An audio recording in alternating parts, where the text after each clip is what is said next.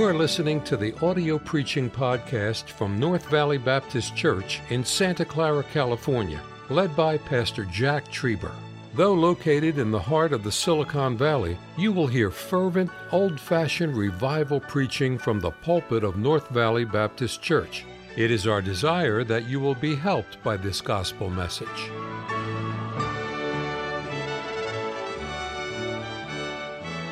All right, take your Bible quickly and go to the book of Ruth with me, please. The book of Ruth. I'm glad those aren't just good songs, those are good truths. And one day we'll get to see Jesus, amen, face to face, and I appreciate that. And I'm probably the only preacher up here that can't sing, so I had to call in backup. But anyway, Ruth, chapter number 4, verse number 1, please. If you're able to stand, would you stand with me quickly just to stretch, and we'll get through the message as quickly as we can and move on with the rest of the day. Ruth chapter number 4, verse number 1, the Bible says, Then went Boaz up to the gate and set him down there. And behold, the kinsman of whom Boaz spake came by, unto whom he said, Ho, such a one, turn aside, sit down here. And he turned aside and sat down. And he took 10 men of the elders of the city and said, Sit ye down here. And they sat down. And he said unto the kinsman, Naomi that is come again out of the country of Moab selleth a parcel of land, which was our brother Elimelech's. And I thought to advertise thee, saying, Buy it before the inhabitants and before the elders of my people. If thou wilt redeem it, redeem it. But if thou wilt not redeem it, then tell me, that I may know, for there is none to redeem it beside thee. Now watch the response. He said, And I am after thee. And the man said, I will redeem it. Now up to this point, Boaz goes to this unnamed man and said, Do you remember Elimelech? Elimelech died in Moab. But Elimelech left a parcel of ground, and you're the near kinsman, so you have first rights to it. If you want to redeem it, it's yours. No doubt the man thought, that's a good piece of ground. I could build a house there, maybe raise a family there, maybe have a farm there. He thought about it for a minute and thought, I'll take the ground, I want the dirt, I'll take it, I'll take that piece of land. In verse 5, the Bible said, Then said Boaz, What day thou buyest the field of the hand of Naomi, thou must buy it also of Ruth the Moabitess, the wife of the dead, to raise up the name of the dead upon his inheritance. Now watch how this man changes. And the kinsman said, I cannot redeem it for myself, lest I mar mine own inheritance. Redeem thou my right to thyself, for I cannot redeem it. After he found out that the land was attached to Ruth, connected to that woman, that Moabitess woman, this man all of a sudden didn't want that piece of ground. No doubt he thought to himself, if I get connected with her, people are going to talk bad about me. If I get yoked up with her, it will hurt my testimony. I'll take the dirt, but I don't want the girl that comes with it. A lot of baggage there. I don't want her. You can have her. Boaz goes through the ritual of becoming that near kinsman, and he and Ruth get married. The Bible says that God blesses that union of this Redeemer and the one who needed redeemed. And when that Redeemer and the one who needed redeemed got hooked up together, there was a natural byproduct, an offspring, an outflow.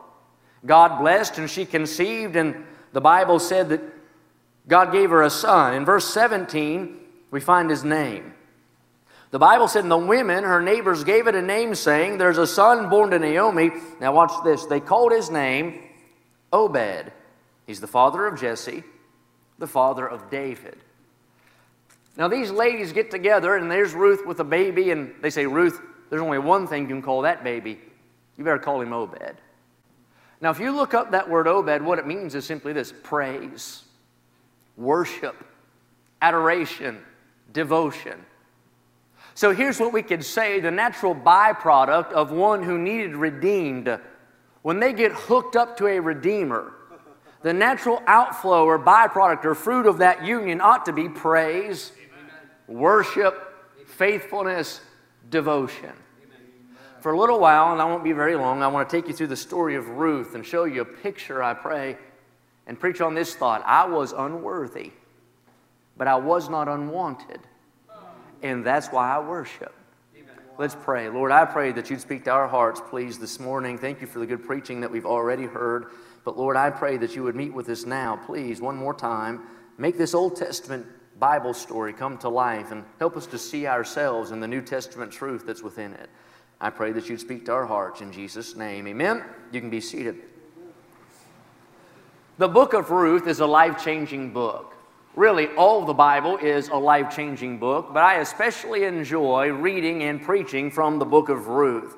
Now, the book of Ruth was probably penned by the prophet Samuel during the period of the Judges. Now, if you study the book of Ruth, you'll find there's many significant things about this book. By way of introduction, I'll mention four. The first thing significant about the book of Ruth is the book of Ruth is named after a woman. If you study the Bible, you find that most of the books in the Bible are named after men, prophets, priests, kings, shepherds, things of that nature. But this book in the Bible is named after a woman. So ladies, here's your sermon, so we don't want to hear any more complaining the rest of the week, all right? Now, the second significant thing I found about the book of Ruth is it's void of great miracles. If you read the book of Ruth, you do not see water turned into grape juice. You do not see the dead raised to life. You do not see the lions get lockjaw. You don't see the Red Sea parting. Nothing like that takes place. But can I say that oftentimes we've come to associate the miraculous only with those big spectacular things. But can I say that God is in every minute detail of life? Every time your heart beats in rhythm, it's a miracle and a blessing from God. And though we don't see any great miracles, God is working in the book of Ruth. The third thing is this book focuses on a family. All throughout this book, God hones His attention in on a particular family. And that's a good reminder to you and I that our God is the God of the family. In fact, preachers say it all the time. Before God ever organized a church, He ordained the family in the Garden of Eden. And I understand that the family is made light of on sitcoms and in pulp culture, but can I say God is still interested and for a traditional biblical family of one man and one woman for life, and then that union producing children. That is God's design and that is God's way. The fourth significant thing about the book of Ruth is it's a story or a tale of redemption. All throughout this book, we find that theme, that golden strand of redemption running through the book of Ruth. At the beginning of the story, there's a woman who's a foreigner, estranged from God. But by the end of the story, she's part of the family of God. In the beginning of the book, she's not accepted. By the end of the book, she is accepted. In the beginning of the story, she's a widow. But by the end of the story, she's wed and married once again. And you see that theme of redemption throughout the book of Ruth. Now, you might know the story, but if I don't tell it to you, I've got no sermon. So let's start at the beginning. The Bible says that there was a famine that came to Bethlehem, Judah. Now, that is the place of the people of God. A famine comes. And let me say that just because you're saved, it does not mean you'll never have struggles, trials, or storms in the Christian life. The famine comes. There's no bread on the table. There's no bread on the shelf. There's no bread at the grocery store. There is nothing to eat. There's a famine in the land. There's a man by the name of Elimelech. Elimelech makes a hasty decision to take his family and to relocate from the will of God, if you will, Bethlehem, Judah, to a place called Moab, which is a type or a picture of the world. And here's something I want you to remember. You'll always make the wrong decision when you make a decision on emotion and not principle. You see, the famine might have been bad, but it was not enough to make every family relocate. It was just enough to make Elimelech relocate. Never make a decision in the heat of a trial. Never make a decision in the heat of battle. But you stand still and let God move and wait till God says go. He takes his family to Moab, a wicked place. He plans to sojourn there, but that's just how the world works. You can't just jump in and out of the will of God. It's a lot harder to get back than it is to get out. As they're there in Moab, they don't sojourn, they put down roots. While they're there in Moab, Elimelech dies. What a horrible testimony. Daddy died out of the will of God. Daddy died out in the world. While they're there, the sons of Elimelech and Naomi marry some Moabitess women. Daddy's backsliding did not just affect him, it infected and effected his entire family. These boys married a couple of ladies. One was named Ruth and the other was named Oprah. Not really, but I just think Oprah would have made a good Moabitess. Everybody all right? These boys are named Mahlon and Chilion. Now, I'm all for Bible names, but I think God parents don't use those too. But anyway, after some time, these two boys also die in Moab. What a sad scene it is. Naomi is now bitter and broken. Her husband took the family out of the will of God, and she lost her husband, and she's buried her two boys. Naomi gets news that God has blessed His people again in Bethlehem, Judah. God is showing up again where He used to show up. God is moving again where He used to move. There's bread again in Bethlehem. And Naomi makes the decision to go back to where God is. And let me say this, God always blesses where God has always blessed. If God has blessed in the past, He will bless again in the present. You say, what do you mean? If God used to bless Bible preaching, He'll still bless Bible preaching. If God used to bless separation, He'll still bless separation. If God used to bless holy living, He still blesses a holy lifestyle. And she decides to go back to where God is blessing again. You might be here this morning and you feel like you've wandered from God. I've got good news. He always has a welcome mat at the front door. And even though we often stray and we're prone to wander, Lord, I feel it, prone to leave the God I love, I'm glad God will welcome us back. She begins her trek back to Bethlehem, Judah, and at first both girls follow. After some time, she turns to the girls and says, you ought to go back. Where I'm going, there's nothing for you. I'm broke, I have no more sons, stay here. And the Bible said at first both of the women refuse and they follow on. Later, Naomi turns back and says, girls, stay here. There's nothing for you where I'm going. And the Bible says that Orpah kisses her mother-in-law and turns back, but Ruth cleaves and goes on with Naomi. Now the story transitions from focusing on Elimelech and Naomi to focusing on this girl by the name of Ruth. Now I want to say a few things about Ruth that might be a little bit surprising to you, but I think it'll make sense here in just a minute. But some things about Ruth that you need to understand. Number one, Ruth is wicked.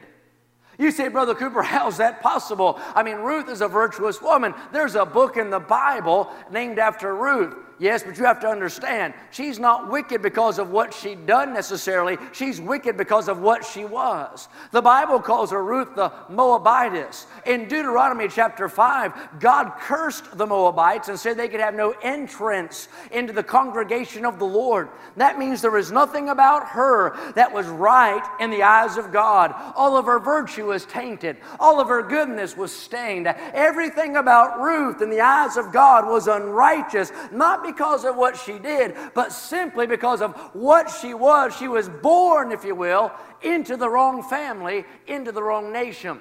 Not only was she wicked, but Ruth was wrecked. You say, what do you mean? She's a young lady and already buried her husband. Don't you think that they got that little first-time homebuyer's house together and she was so excited about their future? I mean, had dreams and hopes, and that's her security, that is her plan, and now she's had to bury that man. I'd say that she wrestled with it through the night. She worried. We could say it like this, her way was hard.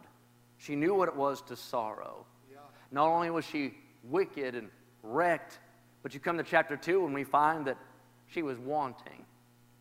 They go back to Bethlehem, Judah, and they have no money at all to buy any kind of food.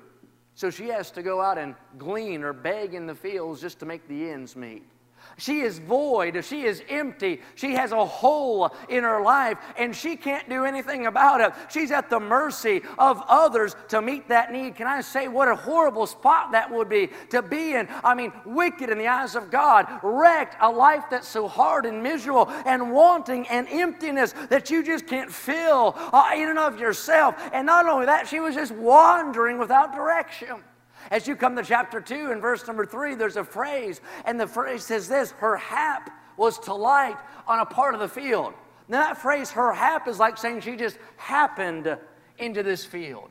That means if she went out to glean in the field, she had no direction.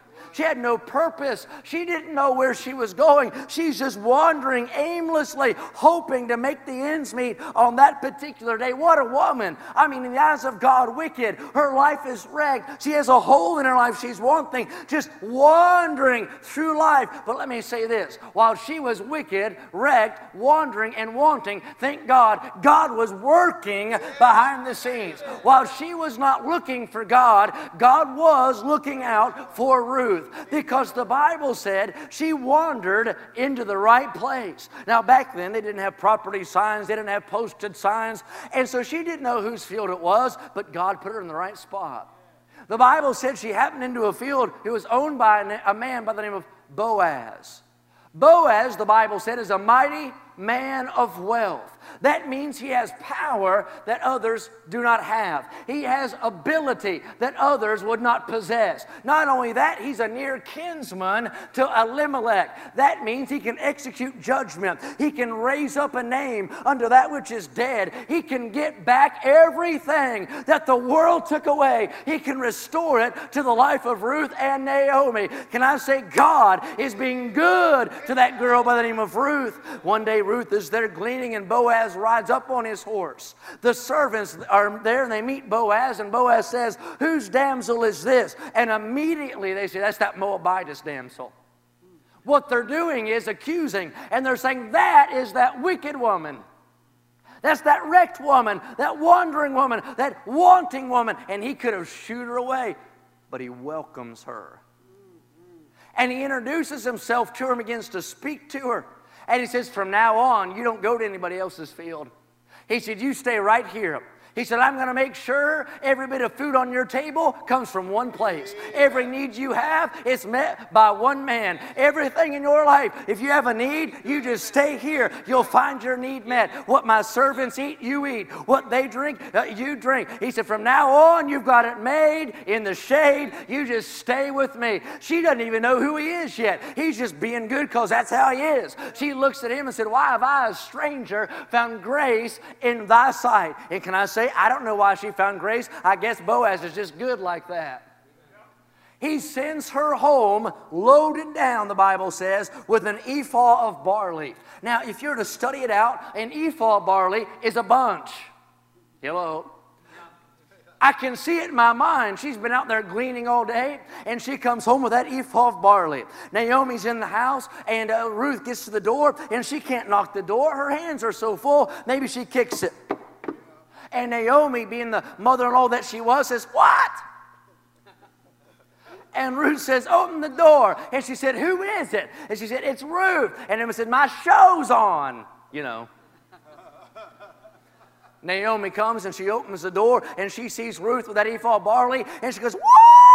Girl, where in the world did you get that? What in the world did you do today?" And I can see as Ruth walks in and she drops that ephah of barley there on the table, and she said, "I was out in the field today and I was gleaning, and a man came to me and he said I could stay in his field, and he loaded me down with all of this all this goodness. He gave it to me." And she said, "What's his name?"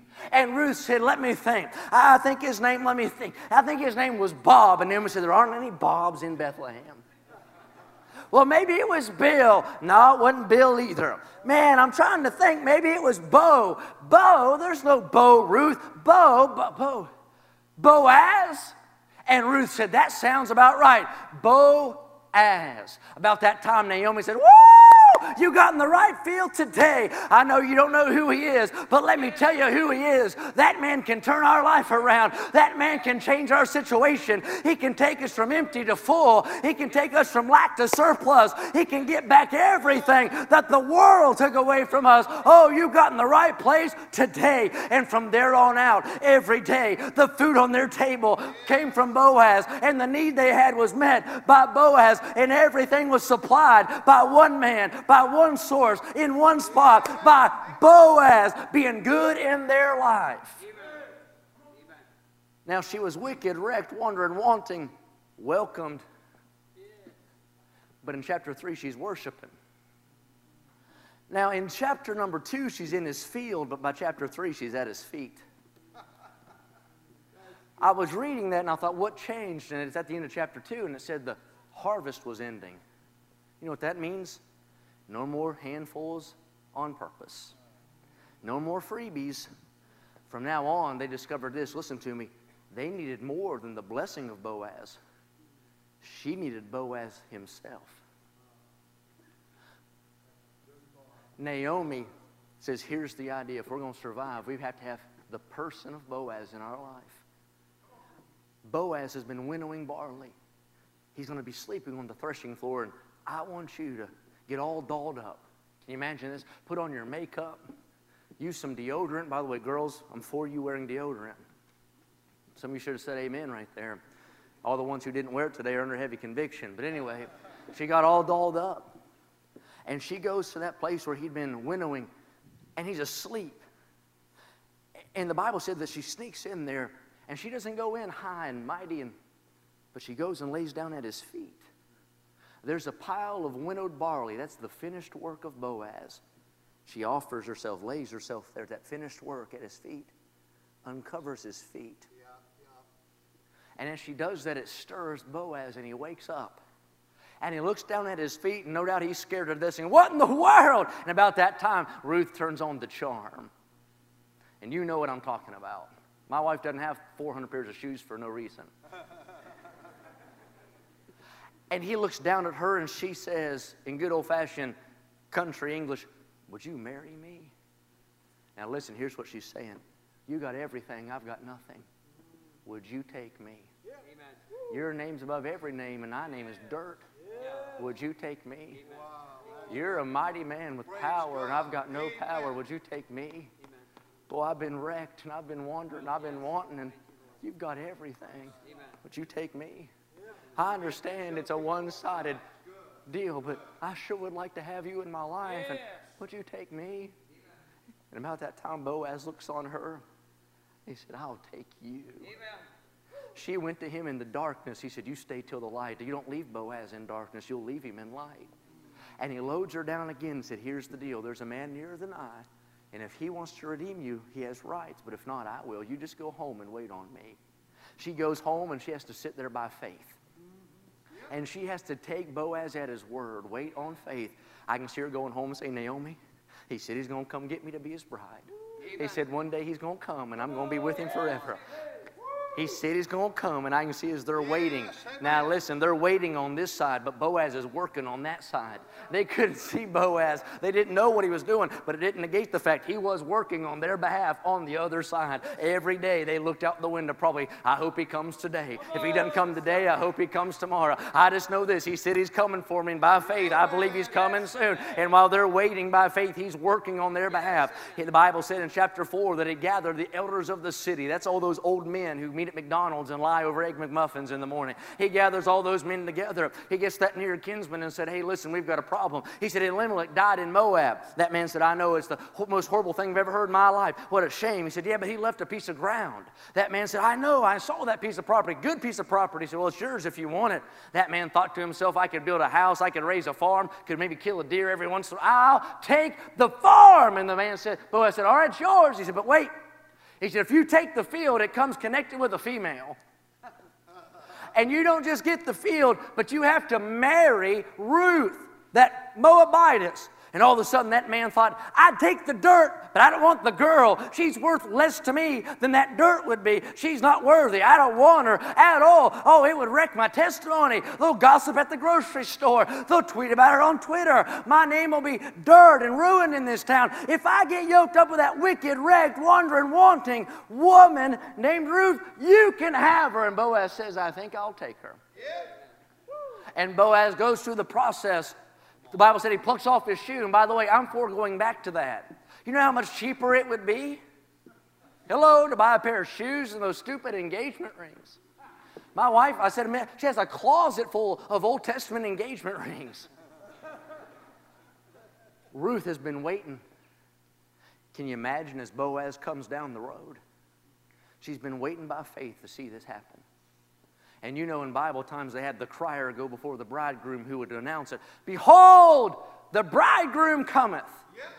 And I can see as Ruth and Naomi are sitting there in the house, and all of a sudden they hear the cry, behold, the bridegroom cometh. And they look and they see a silhouette break the horizon. And Naomi looks and Ruth looks and they say, that can only be one man. That's Boaz. He didn't lie to us. His word was true. He's coming to get you to be his bride. And they have a wedding. And the church is decked out in white. And there's doves flying. And rice going all over the place, and they say, I do, and they have their first kiss. They have the honeymoon. God blesses. She conceives, and the women of that town gather around Ruth after that little baby is born. They see it's a little boy, and they say, Ruth, you have a name picked out? And Ruth says, well, not yet. I'm still thinking about a good name. And those ladies say, there's only one thing you can call that baby. After where you were, and what you were, and what's been done in your life, there's only one thing we can call that. You've got to call that baby praise. You better call that baby worship. You better call that baby adoration.